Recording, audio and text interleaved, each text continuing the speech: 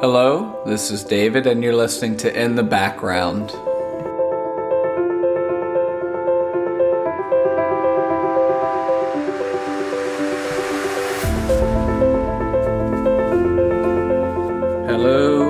Hello to anyone listening. As I said, this is David, and this is In the Background. I'm just a little nobody in the middle of a very, very hot state called Florida in Sarasota. I'm originally from Lancaster, Pennsylvania. But anyway, this is where I'm at now. This is where the Lord has me. And I'm happy. I'm good. To be in the plan of the Lord, to just be where you're meant to be, where the Lord wants you, is exactly where you want to be. So if you feel like the Lord is not wanting you to be somewhere, better pray. Anyway, something I wanted to share on. I'm going to try to make this not too long, but maybe I'll go into... I don't know if I want to go into 2 episodes. But anyway, I have been studying the Bible. Now, what happened is I go through seasons of where I feel led to study and other times where I'm just trying to make it through the day. And I'm sure a lot of you can relate to that, where you're just trying to make it to either the weekend or make it to the next time where you feel like you can breathe. But for me, it's like I've always been kind of half in and out of the Bible. And I've been challenged recently because at church, we're going through kind of a Tuesday night meetings at church where it talks about both spirit and truth. And I appreciate that because if we just have truth, we can become legalistic and just be puffed up with knowledge. That's what the Bible says, that knowledge puffs up, and we have to be careful. But if we're just led by the Spirit with no Bible, no truth behind it, what's to separate your emotions from what you think the Lord's telling you? It's 2 very sticky subjects where it's like, I know a lot of people's like, I feel led to go to this. I feel led to do this. I feel led about that. And it's like, well, it sounds like you're feeling led to do everything you want to do.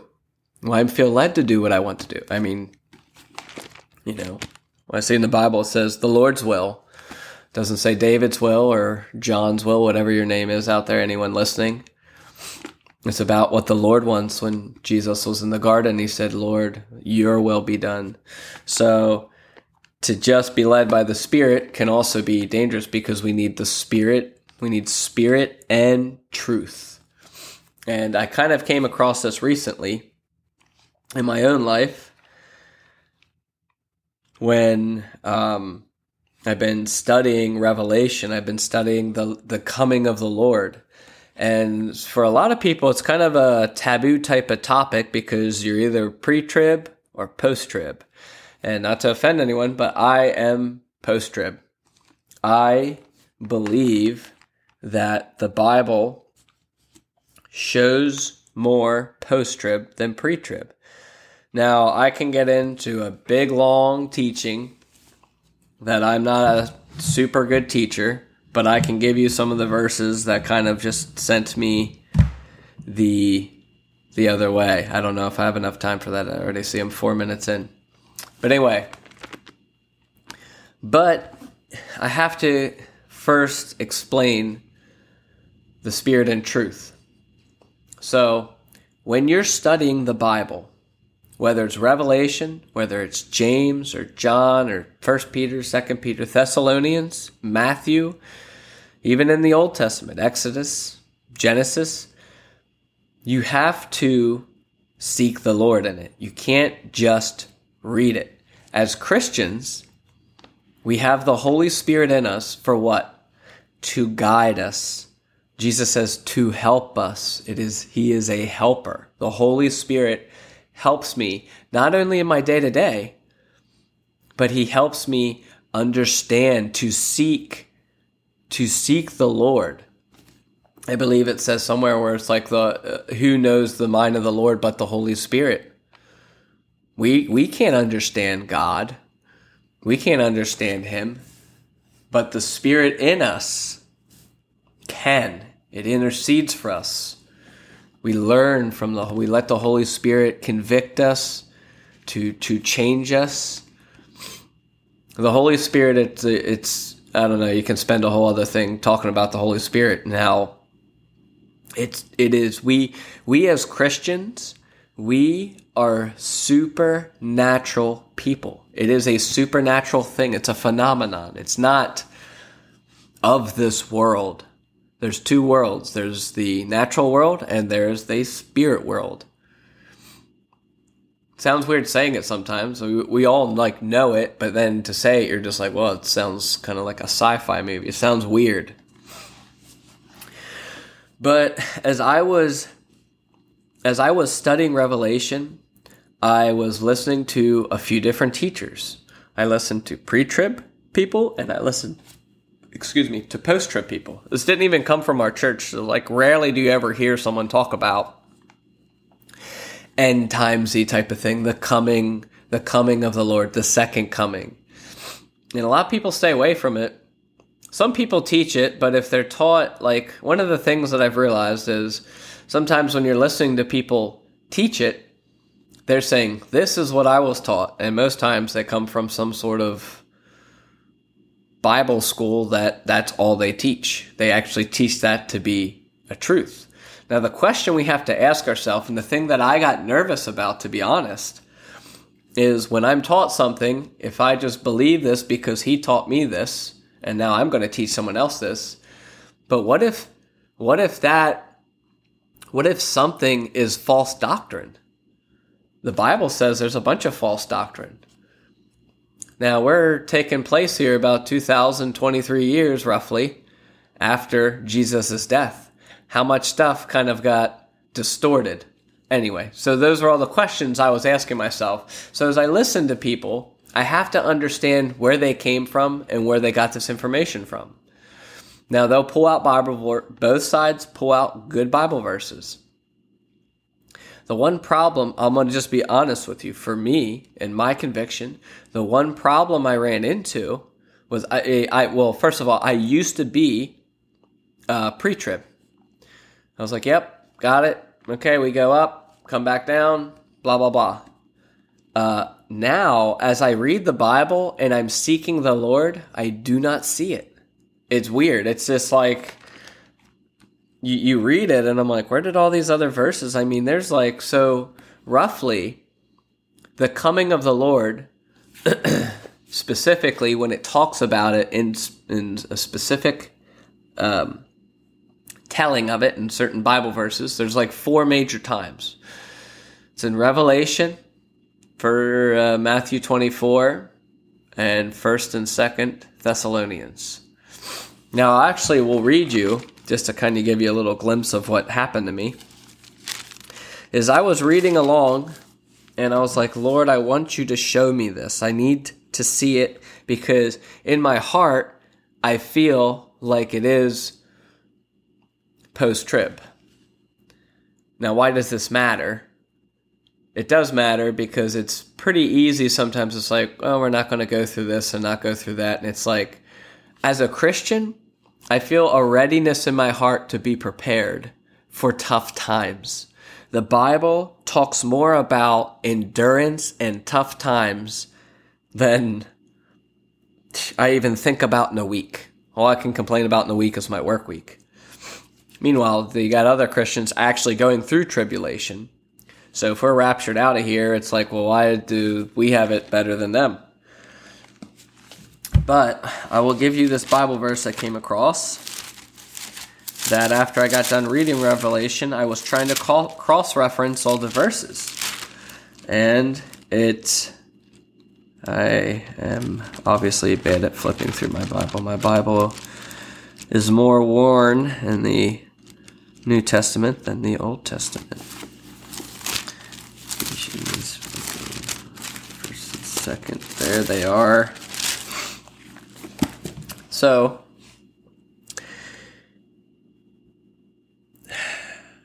So I struggled. I'll just give you really, really quick little intro to what I was studying. So I came in Revelations 21, when you see the Lord return, it is in a military type of style. And it's like he's on a white horse and he's got his army. And what I used to believe was like that was a somewhat third coming. Like he came down halfway into the cloud, called us up, went back up, then come back down on the ponies, I guess. But as I began to read, Paul and Jesus, first of all, Jesus says that in Matthew, if you turn to Matthew 24, right above it's in the Olivet Discourse, immediately after the tribulation of those days, the sun will be darkened, and the moon will not give its light, and the stars will fall from heaven, and the powers of the heavens will be shaken. And it kind of goes into, a little describe. And then it's like, then all the tribes of the earth will mourn, and they will see the Son of Man coming on clouds of heaven with power and great glory. And he will send out his angels with a loud trumpet call, and they will gather his elect from the four winds, from one side of the heavens to the other. And it's like, all right. The elect, I believe it's all of those who have been saved through him. It's not necessarily just I used to believe that was just maybe the Jews, but I'm like, that is the elect. That's all God's people. So, now when you look in what Paul says in 2 Thessalonians, and it's now concerning the Antichrist, to not be quickly shaken in mind or alarmed either by a spirit or a spoken word or a letter seeming to be from us, saying it could even be today, whereas the day of the Lord has already come. For that day will not come unless the rebellion comes first, and the man of lawlessness is revealed, the son of destruction. So basically it's saying the coming, right here it says, now concerning the coming of our Lord Jesus Christ and our being gathered to him is the same event. He says the coming of the Lord and us going to him. And you can read in Revelations 21 for yourself. Paul doesn't talk about a horse. He doesn't talk about an army. But he said, when the Lord comes, we will gather and meet with him. But not until the Antichrist, the man of lawlessness, is revealed, the son of destruction. And, you can go into all sorts of little things below that. And at the bottom of 2 Thessalonians chapter 2, it says, then the lawless one will be revealed, whom the Lord Jesus will kill with the word of his mouth, and bring to nothing by the appearance of his coming. So, if you hop over now to 1 Thessalonians chapter 4, verse 13. Paul again says, but we do not want you to be uninformed, brothers, but those who are asleep, that you may not grieve as others do, or who have no hope, since we believe that Jesus died and rose from the grave. God will bring him, those who have fallen asleep, the dead will rise. That's what he's saying there. Let's skip down to 15. For this we declare to you by a word. For this we declare to you by a word from the Lord, that we who are alive, who are left until the coming of the Lord, will not precede those who have fallen asleep. So, that's why in Revelation it says when the last trumpet calls, the dead in Christ rise first. So, it says in verse 16, "For the Lord himself will descend from heaven with a cry of command." When you study the language, you see that like a cry of command is actually like a war cry. Why? Because he's coming down to Jerusalem, to the city. It's interesting if you, good grief, you could just spend too much time studying all this and reading all of it, which I've actually been enjoying it. But there's just a lot as I was reading all of this. Even sometimes, you hear people say, "Oh, well, you don't know when the day or the hour is." And it's like, no, you're not going to know the day or the hour. But if you read in 1 Thessalonians 5, it says, "While people are saying there's peace and security, then sudden destruction will come upon them as labor pains come upon a pregnant woman, and they will not escape." It's not you will escape. They will not escape.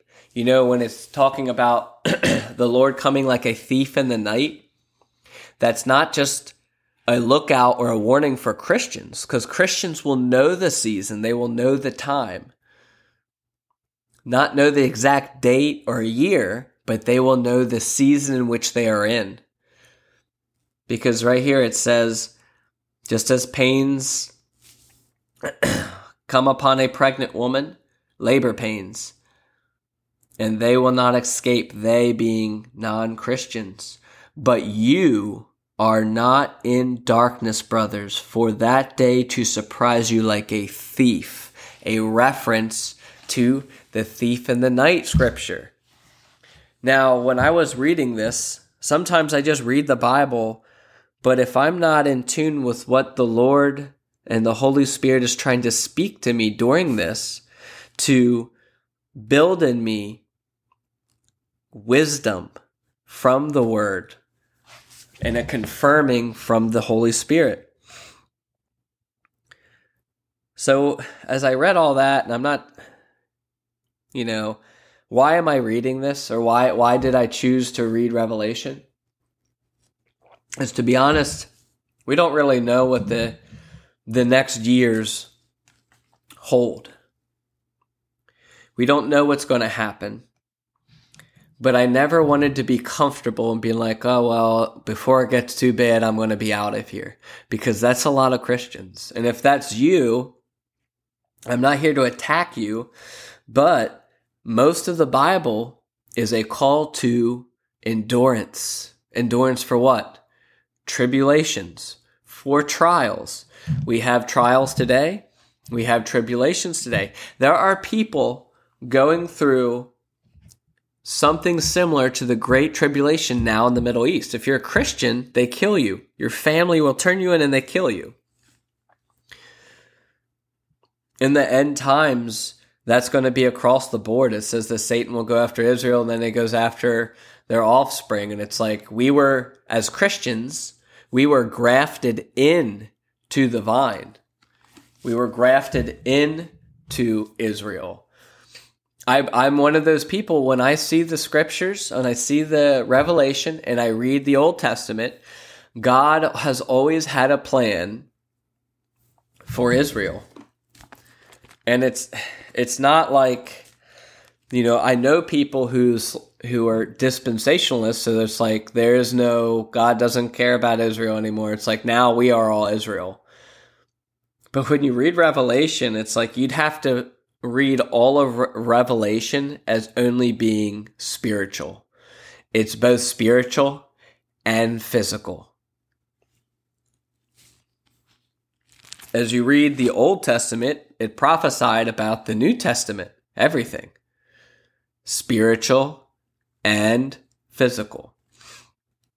So when I come across different teachings, I'm going to close with this. As I come across different teachings, by people. I can't just, because I like it, say, I agree with this. Well, why do you believe that?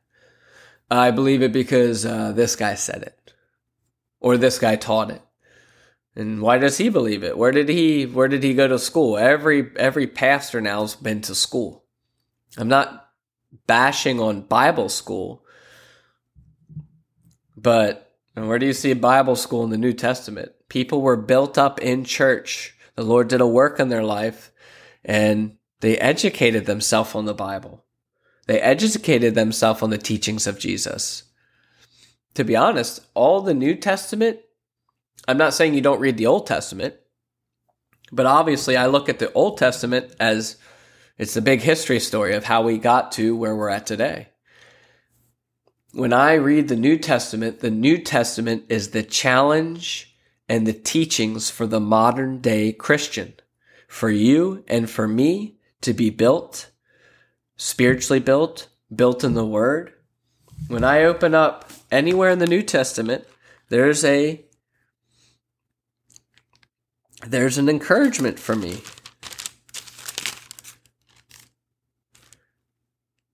First Thessalonians chapter 5 at the end, verse 12. We ask you, brothers, to respect those who labor among you, who are over you in the Lord, to admonish you, and to esteem them very highly in love because of their work. It encourages us to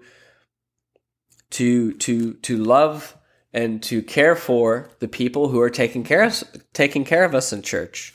Church, the early church, when I'm reading the New Testament, something that the Holy Spirit spoke to me, because I've heard a lot of things where it's like, when I first got saved, I just thought like, well, that's how they used to do things, and now this is how we do it. Where does it say that it switched? Where does it say that the gifts of the Spirit left? Where does it say that we are not going to get any trial? And, to separate tribulation, when you read all the end time stuff, when you read all the end times verses, it's easy to view as like, well, trials, God's going to judge the whole earth. And I'm just like, no, that's just the trials and tribulation come from Satan, his wrath. He has a wrath now. There's people attacking Christians now. There's going to be more of them down the road, which is why I'm trying to read and be encouraged and letting the Lord do what he wants to in my life. God's wrath and judgment on the earth, we are free from. Even if we're here and stuff's falling around outside, is there one other story you can think of in the Bible where God protected the people when he was like demolishing things around him? Noah. Noah wasn't pulled out. God could have pulled out Noah and then restarted the whole earth. He took Noah through the flood on an ark. He could have just pulled him up into the heaven, did a little pre-rapture, double pre-rapture, and then bring him back down. Or those boys in the furnace. He took them through the fire. They felt no pain. And one of the biggest ones was the plagues of Egypt. God protected his people. There was the lamb, the blood of the lamb was over the doorpost. In the same way that if you accept Jesus as your Lord and Savior, the blood of the lamb shields you.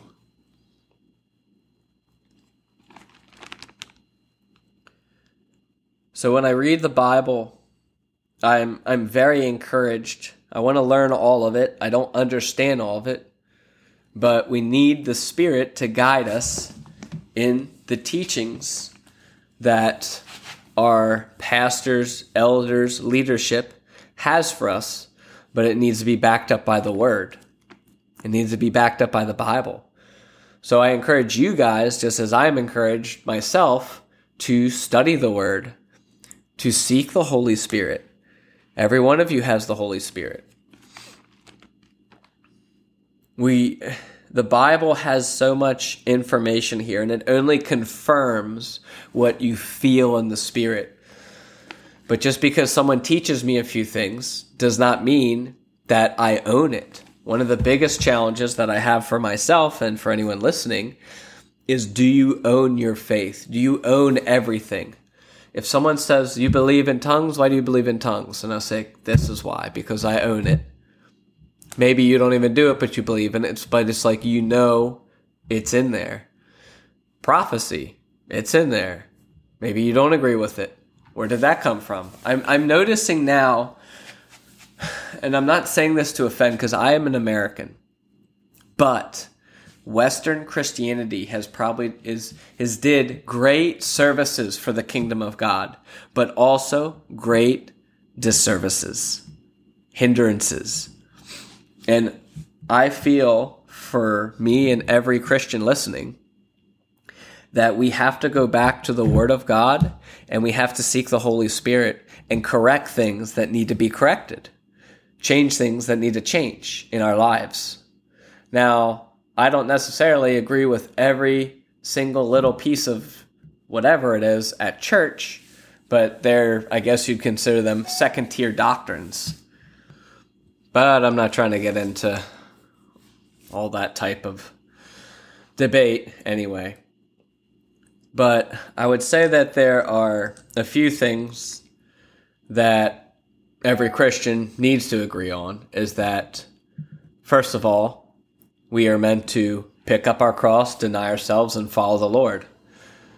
Our identity is not in things, it's in Christ. It's in Christ Jesus. It is about what God wants for our lives, not about what we want. It's about the Lord's will, not our will. Jesus said in the garden, Lord, your will be done. And last but not least, endurance. There will be times that are difficult. You could be struggling with your mortgage. You could be struggling with a job. You could be struggling with making money because everything's getting a little expensive and crazy now.